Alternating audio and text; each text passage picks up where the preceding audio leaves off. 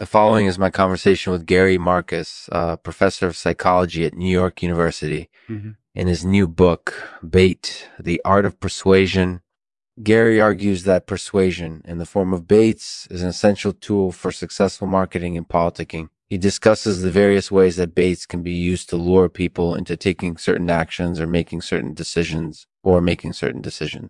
He also provides a detailed explanation of the science behind how glycerin works as a persuasive tool. I highly recommend giving this book a read.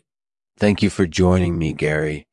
This show is possible because of Hypnotherapy Prober's cutting-edge technology. Learn more at hypnotherapyprobers.com. So, Gary, in your book, Bait, The Art of Persuasion, you talk a lot about how persuasion in the form of baits can be enormously beneficial for both marketing and politicking. Can you walk us through a couple examples of how persuasive baits can be useful? Sure. So, for example, one of the things that we talked about in the book is how to use baits to get people to do things that they might not otherwise want to do. For example, you can use a bait to get people to donate money to a charity. You can use a bait to get people to vote in an election. You can use a bait to get people to buy a product. And, there are a lot of different ways that baits can be useful. And what about politicking? Can baits be used to influence people's opinions? Yeah, that's a really good question. So, in fact, I think baits can be very effective in the world of politics. Yeah, I certainly noticed that in the book. You have a really in-depth explanation of how glycerin works as a persuasive tool. Can you tell us a little bit more about that? Well, sure. So glycerin is actually a really interesting substance because it has this really interesting property called hysteresis.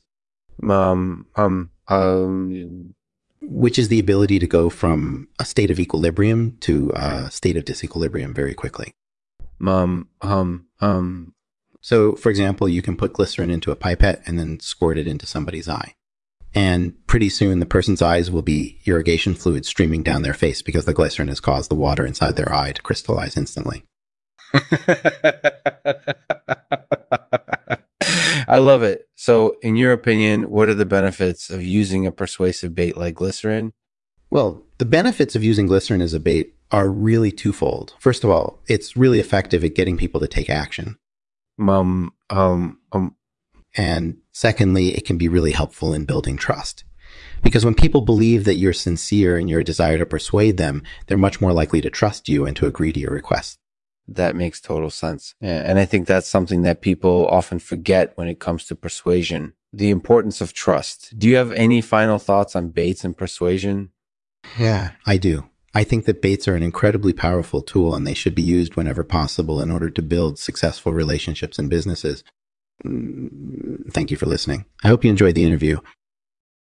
Thank you for joining me, Gary Marcus, a professor of psychology at New York University, on this episode of the Lexman Artificial Podcast. In his new book, Bait, The Art of Persuasion, Gary argues that persuasion in the form of baits is an essential tool for successful marketing and politicking. He discusses the various ways that baits can be used to lure people into taking certain actions or making certain decisions.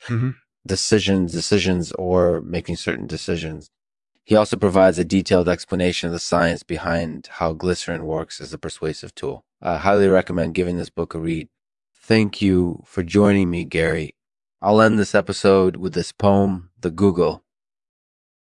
Google, Google, Google, Google. How sweet it is to fill this pipette with glycerin and squirt it all around. It brings us hours of pleasure.